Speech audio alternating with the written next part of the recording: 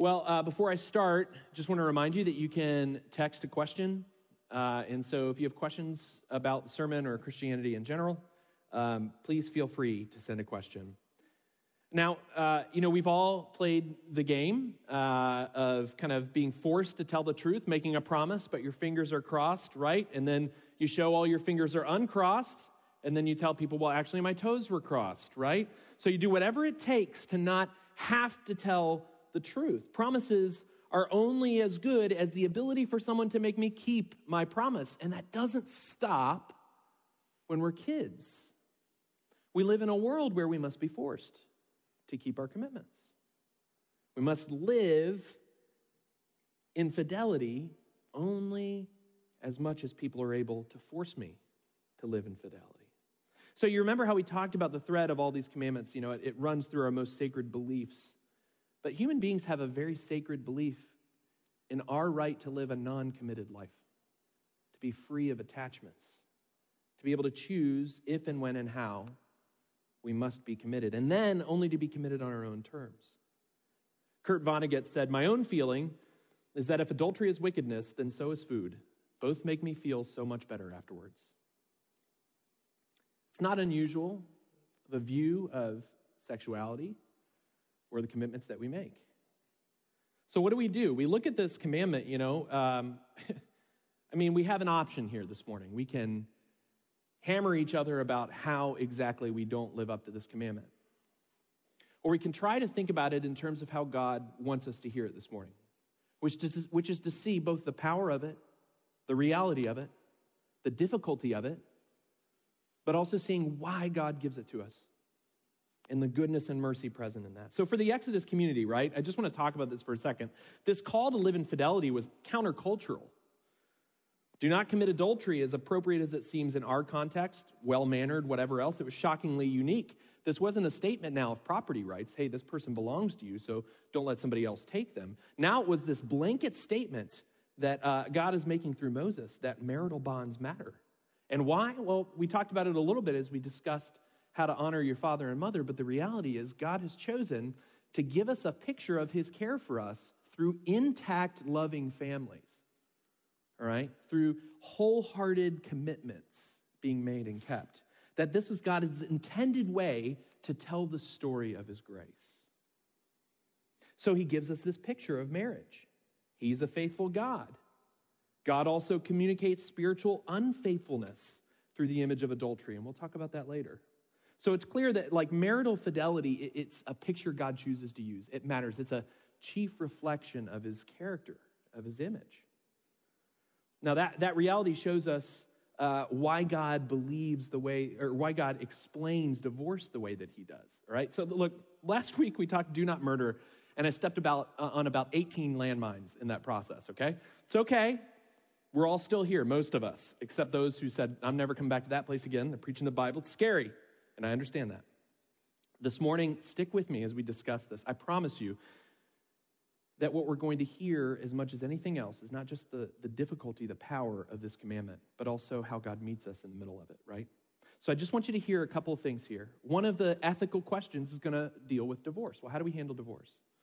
Well, here are two passages in the scriptures that we want to apply. One is from Mark 10, "Therefore a man shall leave his father and mother and hold fast to his wife. The two shall become one flesh.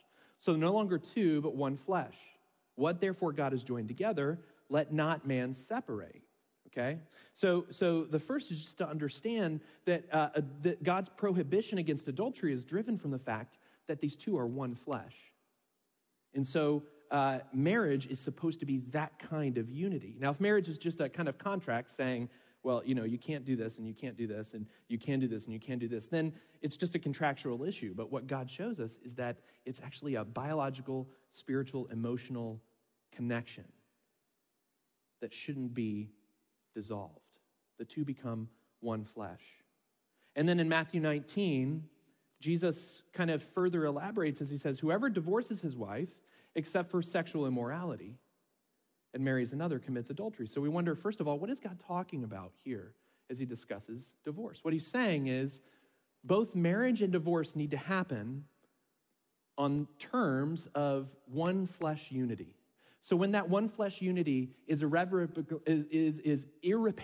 when it's broken and irreparable through an adulterous relationship, through abuse or abandonment, then what you have is it's already been broken. The covenant's already been broken, and therefore divorce is appropriate. So Jesus clarifies that this is why this matters. This is why divorce, sometimes as awful as it can be, it may also serve the purposes of God. That even here, where a covenant has been broken irreparably, that part of the way that God begins to heal these two people is by dissolving what's already been officially dissolved, but dissolving it, literally dissolving it, divorcing. So you have this picture of kind of one flesh unity describing marriage. And I want to just say that Christianity in that way is kind of good for marriage. When it says marriage is not just saying, it's the old ball and chain, I'm connected to this person, but it's saying it ought to be one flesh unity. This is the way it ought to be practiced. This is without comparison in the ancient world, this view of marriage. Christianity informs marriage in a way that's done nowhere else. So one flesh unity is what we see is going on. So you have kind of these ideas of, what is allowable under the law, how we pursue divorce, and why we can pursue divorce, and why does it matter? Well, it matters because it keeps that person who divorces their spouse, who leaves them, who pushes them away. What it does is it says, this person can't call themselves Christian while they chuck someone out of their lives for no reason, as an issue of convenience. All right? So what God is trying to do is to put together and say, look, part of being a believer in Christ is to live in this kind of unity with people. So here's what Jesus does, okay? And if that's not difficult enough, then Jesus kind of expands this, and he says, look, the idea of marital fidelity is not just the regulation of sexual purity, okay? It's not just that issue. Now it's this beauty of whole-heartedness. Really committing, man, really owning commitment, all right? Really being sold all out to the idea that you belong to this other person, that these two people belong to each other. So Jesus starts to expand it. Here's what he says. Matthew chapter 5. You've heard that it was said, you shall not commit adultery. But I say to you that everyone who looks at a woman with lustful intent has already committed adultery with her in his heart. Wow, that's awesome. Thanks, Jesus, right? He has expanded this definition now of what faithfulness looks like. To say, well, what really matters now is not just how you practice in kind of a sort of physical purity, but also whether or not you give yourself truly to someone else. And you might ask the question, well, why does he only mention men? Why doesn't he mention women? Can't women do this? Well, first of all, let me say, yes, absolutely, women can be guilty of this. And God makes clear when he talks about lust, he doesn't define it as only men or women. But the question is, why would he define it this way here? And my answer to you is because the audience to which he's speaking anticipates that women don't break this command, but men freely can. That women, of course, women are not going to stray. Because in a culture like this, you'd be in some serious trouble as a woman straying. But men, not so much. If you're looking for some verification of that, Augustine of Hippo, you're talking about, 4th century AD, he discusses this commandment and he says, essentially, that men seem to believe that only women are bound by this command, that they freely practice adultery without any concern. He's preaching to his congregation. He's preaching to a bunch of Christians, and he's saying, you've got to stop doing this. So if you're trying to understand how widely spread this belief on the idea of adultery was, here you have even the Christian church being informed about, hey, by the way, let's stop committing adultery, okay? This is not good.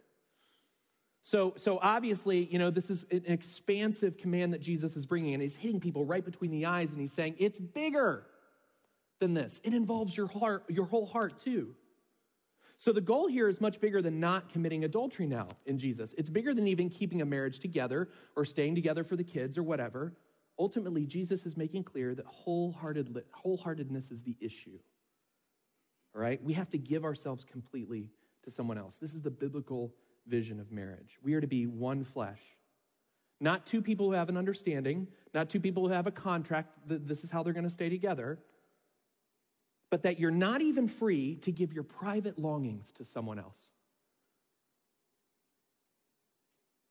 In the biblical vision of marriage, you're not even free to give your private passion, your private desire to some other person. Affection, lust, passion, desire, sex, it belongs to the other person. So we do our best kind of emotional and physical efforts. Those belong to the other person. This seems odd, okay? I admit this is a high bar for what marriage is called to be. Don't even look with lustful intent. Check your heart. Look at your attitudes. Something no one else may ever even see or know. God says that belongs to the other person. Fidelity in the heart. That's Jesus' aim as he reinterprets the seventh commandment for us. So why raise the stakes so high? This is the question. Why couldn't we just say, just don't commit adultery and we'll just keep it there? We'll just do that. That's good enough. Because Jesus' kingdom is bigger than not having sex with someone else who isn't your husband or wife. Right? Jesus' kingdom is a kingdom for wholehearted people. That's his point. I want you to be wholehearted. Right? Not just contractually obligated, but wholehearted.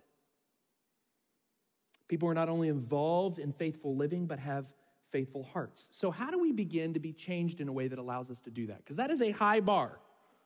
And I don't know about you, you may be surprised by my body and my physique. I am not a high jumper, okay? So the question is, how do I spiritually do this? How do I pursue this kind of wholeheartedness? What do I do? Well, the scriptures talk about adultery not just as a physical kind of transaction between two people. It also talks about it as a spiritual exchange between us and God, or the violation of that spiritual bond that we have between us and God. So it happens when we don't live in fidelity to God, but we chase after other gods. Right? Our spiritual husband is the way that the scriptures talk about God. And basically when we violate that and chase after others, God uses this imagery of adultery to say, don't be an adulterous person. But what also happens is that God says, if you're going to be wholehearted in your relationships, I must make you wholehearted spiritually. I must make you wholehearted. Grace weaves wholeheartedness into us. When the fabric of marriage is torn, it's that grace that begins to make us whole. So when we see that God is the bridegroom, this is the way that the scriptures take us. When we see that God himself is the bridegroom who is faithful and committed to us, who can make us faithful, that's when we begin to be kind of weaved back together. One of the things that does for us, I think, just by way of application, is that it can make us grateful in these relationships, And whether you're married or single, practicing wholeheartedness in our relationships is application for all of us. To be able to be committed to people and to keep our commitments to them, to love them well, all right? To not run away just when it becomes inconvenient. It's a quality that we ought to share not just with our spouses, but with our friends. So something that happens is as kind of God weaves this wholeheartedness into us, it makes us grateful. We see the beauty of what we've been given. In our marriages, we become grateful for our spouse, and not just in a fake way, all right? But for real, we begin to actually care about this person and to delight in them and to delight in their quirks. And yeah, they're quirks, okay? And sometimes they aren't fun, but we start to delight in how God has created this person. We start to see them as a person who's been given as a gift. We have to start to see with eyes of faith, who is this person that God, this good God, my spiritual husband, the bridegroom, has given me this person. And we begin to grow in gratefulness. And let me just tell you that gratitude it's not just a manners kind of thing, it is a spiritual discipline. To work toward gratitude, to believe the best about the other person. It requires work. And just, again, by way of application, let me give you one more. If we're going to talk about being wholehearted, I want to encourage you to practice. Now, I want to encourage you. Whenever a Christian tells you to, I want to encourage you, put on the helmet. But This is a good encouragement, okay? I want to encourage you to practice wholeheartedness by kind of making appointments for wholeheartedness within your marriage relationship, or file it away, for when the Lord may bring you into that world, or file it away for your close friendships to say, I should set aside time to practice wholeheartedness in this relationship. So in marriage, what that looks like is saying, I know it seems lame and it seems unromantic, but man, set some appointments for like talking, all right? And like not like talking via text or talking with text or while it's in front of you or the TV or whatever else, but actually saying, okay, at this time, we're actually going to sit and look at each other and have a conversation, and we're going to practice vulnerability. I'm going to practice wholeheartedly giving myself to this other person by telling them what's actually happening in my life. If you want to know how we get to physical infidelity, it's fruit on a tree that begins by pretending that you don't owe the other person your whole life. It begins with emotional infidelity. It begins with withholding ourselves from the other person. So make appointments for that awkward conversation. And recognize you may have to start with like 5 minutes, all right? We're going to do this for 5 minutes. We're going to have a conversation. It's okay if that's where you are in your marriage. If where you are in your marriage is, I have to set only 5 minutes to have a totally vulnerable conversation with you. Man, that's God's work. Let me tell you something else that may make you squeamish. You should set appointments for sex, too. That practicing physical wholeheartedness with this other person may require the unromantic thing where you say, this is when it's going to happen, right? And everybody rejoices. Put on your best cologne and your wonderful clothes and walk in there in polyester and make it happen. But look, let me just tell you that I know, man, everybody's allowed one sex sermon, okay? Everybody's allowed one. But listen, it's a great Sabbath activity too. I mean, not to make this more awkward, but it is like really recognizing the goodness of God's grace and glory. Okay. All right. So anyway, so moving past that.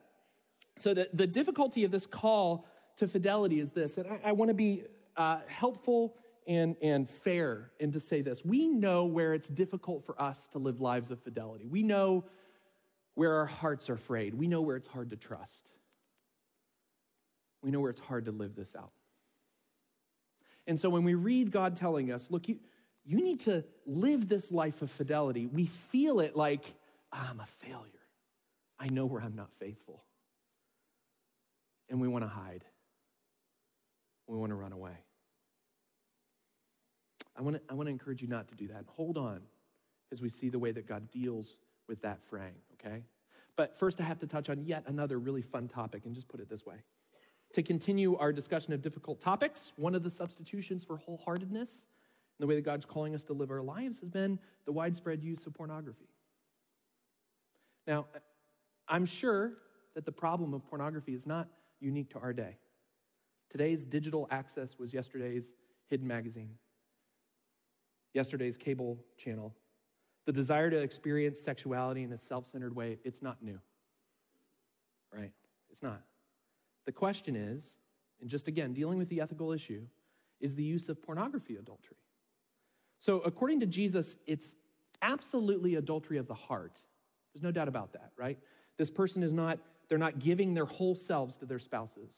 They're using sex as if they were not married at all, denying the other person the gift of their sexuality. Again, the point's not to make a list of things that we cannot do, okay? The point is to understand why Jesus says that we have to live this way for the good of the other person. He's showing us that marriage has a higher ceiling than to prevent us from a life of promiscuity. So pornography is a violation of that purpose in marriage, as Jesus defines it. Adultery of the heart. It's not okay. It violates one flesh unity. So I just want to say this. No spouse, male or female, should ever be told that one person's 50 Shades of Grey or the other person's internet porn habit is necessary and okay. Jesus' point is that this is not normative. This is not good. It's not a wink-wink kind of thing. Like, everybody does this. It spoils the beauty of marriage because it violates that unity. Now, I know that might be painful to hear, especially if you've experienced you being on the other side of that, the spouse who's stuck in that world. Now, while pornography use itself is not a biblical cause for divorce by itself, unrepentant use of it and an unwillingness to stop or deal with it is a violation of that one flesh unity and is irreparable if you're unwilling to deal with that. So hear me saying that. The Christian relationship, the Christian marriage that has free use of pornography in it is not biblical and is not marriage. I have to say it. And I also want to say this, that look, for those of you who are struggling with this, if your partner struggles with pornography usage, I want to tell you this, and I'm going to step into my role as a pastor of 13 years and say that in all my experience, pornography is not about you. The pornography use of the other person is not about you. It's about you because it is offensive to you. It doesn't uncover a deficiency in you as the spouse of the person who's engaging in this, okay? I want you to know that this is not your failure. This is not your mistake. Often, use of things like this, they're used as escapes. When we feel we need a release of stress, when a person feels worried, hurt, broken in some way, these kinds of escapes happen. Pornography, gambling, all kinds of other things, substance abuse, alcoholism.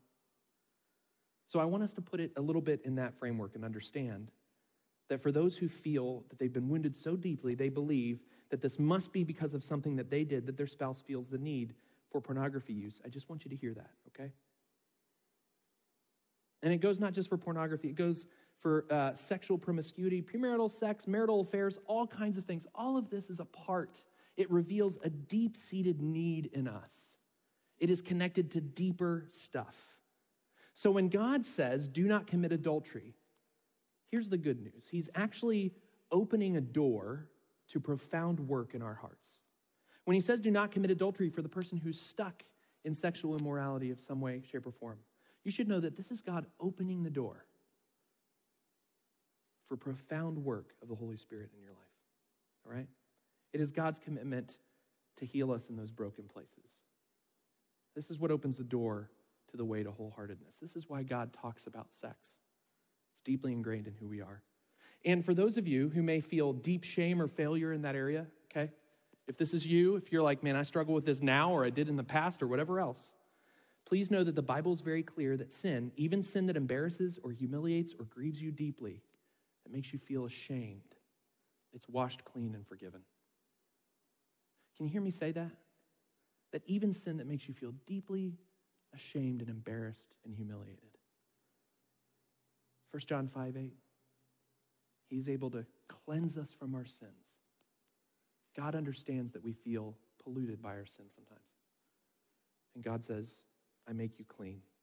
And also know this, that no one, if you feel like you struggle in sexuality, you struggle to be pure in that area, and you know, obviously no one else must, well, we all fail to be wholehearted. We all fail to give ourselves fully to those things that we should. No one is fully pure.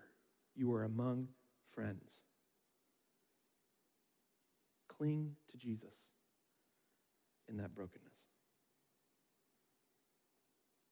Can everybody take a breath? That is a lot.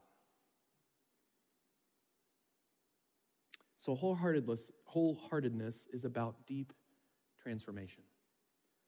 When God talks about sex in a way that's painful, it's good news. He wants us to be transformed. He wants us to be faithful, the deepest parts of who we are. You might think that this God, because every time we struggle with something that God's word says, part of it is because we have faulty views of who God is, right? We don't see him as he is.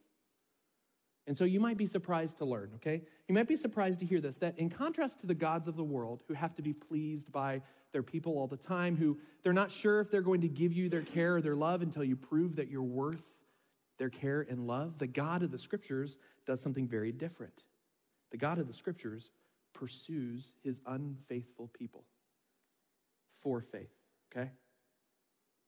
This is where we get to see how God deals with the really tough world of sexuality.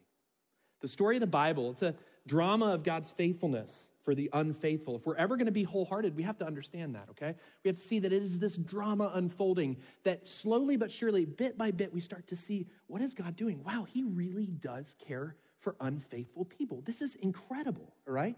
This has to be the context for any kind of faithfulness on our behalf. For any person in your life who's struggling to live a life of fidelity, who's struggling with sexual brokenness, who's struggling with shame and pain, they have to understand that to follow God is to be a part of a drama that is about his faithfulness for our unfaithfulness. So it might seem like fidelity can rip our hearts to shreds, that to give ourselves wholly to someone and to trust them with our deepest selves, is all of that is to turn away. All of that is enough to tear us in two. To live for one flesh unity might feel impossible, but what if I told you that the God that you serve this morning, that we've spoken about this morning, that we've prayed to this morning, from the very beginning, he knew that you and I would live not wholehearted lives. He knew we would put up a fight against faithfulness. He knew that he would be seeking his people.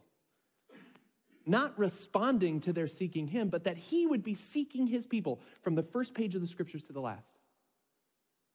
What if you knew that that was the God that you serve? Now, I shared this image with our New City 101 class last weekend, but in the pages of Genesis, God makes a promise, right? He makes it to Abram before Abram graduates to Abraham, and the promise is this: I'm yours and you're mine. Sounds like a wedding, right? I'm yours and you're mine. That's the promise. In that day, when you made an agreement with someone, if the agreement was really important, you ratified it by taking animals and killing them, which sounds like how we practice our agreements today, right? You take your animals, you slaughter them, you cut them in half. You lay them out in 2 rows, right? You lay them out in 2 rows. Does anybody know what this is called? It's a contract. The Isle of Blood Covenant, right? Wonderful, which also is the name of my heavy metal band. We play on Tuesdays. Anyway, so you have you have this Isle of Blood, right? 2 lines of animals cut in half. And what happens is the 2 people who are making the super important agreement walk through the middle. And I don't know, they don't hold hands or anything. They just both walk through the middle of the Isle of Blood. And what they're saying is, may I be like these animals if I don't keep my promise. May I be like these animals if I don't keep my promise.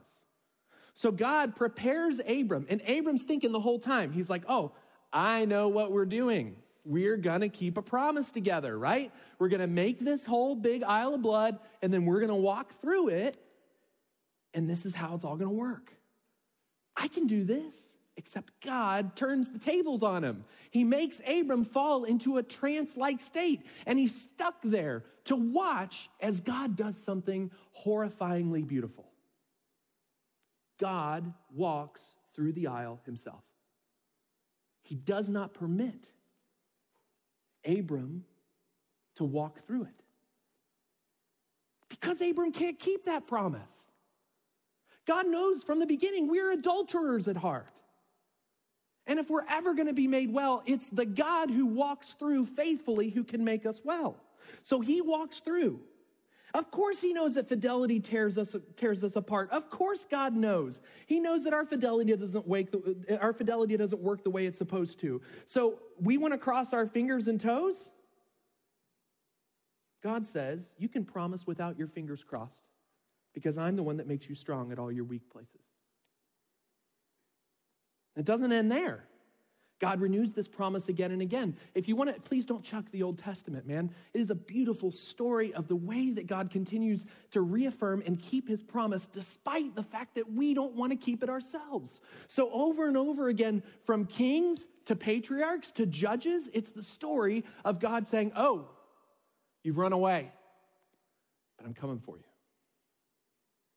Over and over and over again.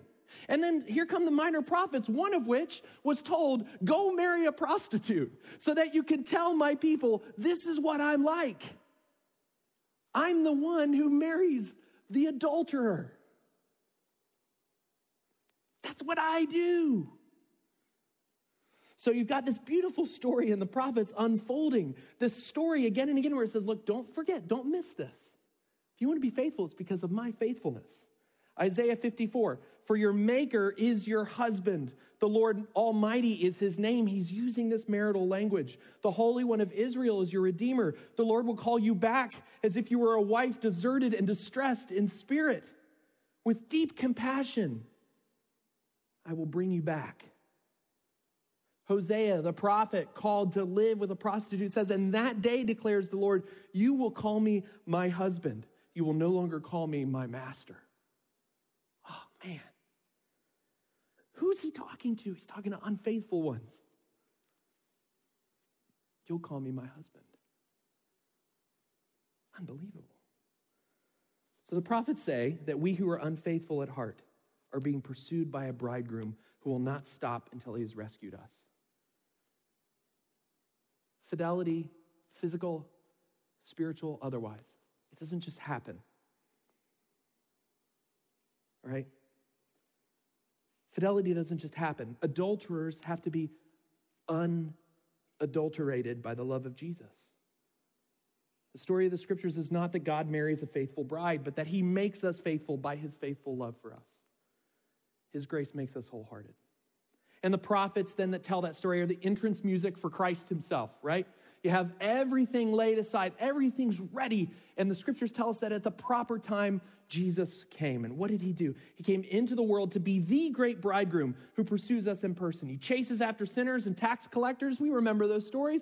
The centurion with little faith, he chases after that one. Grieving parents and widows and people who say, I won't believe it until I see it physically.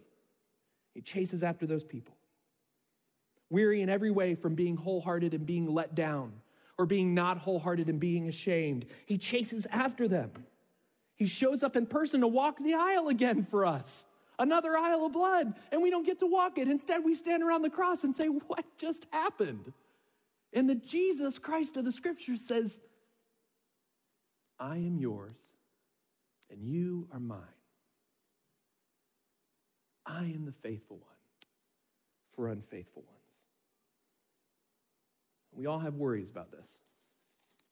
What it looks like to give ourselves 100% without crossing our fingers or toes. It's only possible when we know that we can trust God with our lives. That we can trust this God with our lives. We have to receive tremendous value and worth and hope from Christ, the bridegroom. He washes the disciples' feet, then he says, now you can wash the feet of others. He goes first, acts first, takes vows first. That's what Jesus does. So that we can do the same in our world. And the entire purpose of the church now, this is where we leave it. This is where we go. The entire purpose of the church is not to be a people who've never failed to be faithful, but to be people who are being made faithful. Do you get that? Being made faithful. So that our faithful bridegroom Christ can take to himself a faithful bride in the end. That's the story. And what does he take us to? He takes us to a feast together in the new heavens and the new earth. And if you want to know what that feast is going to look like, it's a little bit like this. You're going to stand at the table and God's going to say, unfaithful ones, I have made you faithful. And this is now your table with no shame and no fear and no sadness, no grief. Feast together in the new heavens and the new earth, the wedding supper of the Lamb. And we finally get to walk the aisle because we've been made clean and faithful. We get to walk the aisle and to belong to God forever. Revelation 19, 6-8. Then I heard what seemed to be the voice of a great multitude, like the roar of many waters, like the sound of mighty peals of thunder, crying out, Hallelujah! For the Lord our God, the Almighty, reigns. Let us rejoice and exult and give him the glory. For the marriage of the Lamb has come, and his bride has made herself ready. It was granted her to clothe herself with fine linen, bright and pure. And all the Presbyterians said, Amen. That's okay. God himself walks the aisle of blood that we might walk the aisle to the wedding feast of the Lamb. And it's us. We get to gather people in for that great feast so that the bride can be beautiful at last and faithful at last and true and wholehearted. May it be so, Lord Jesus. Amen. Let me pray.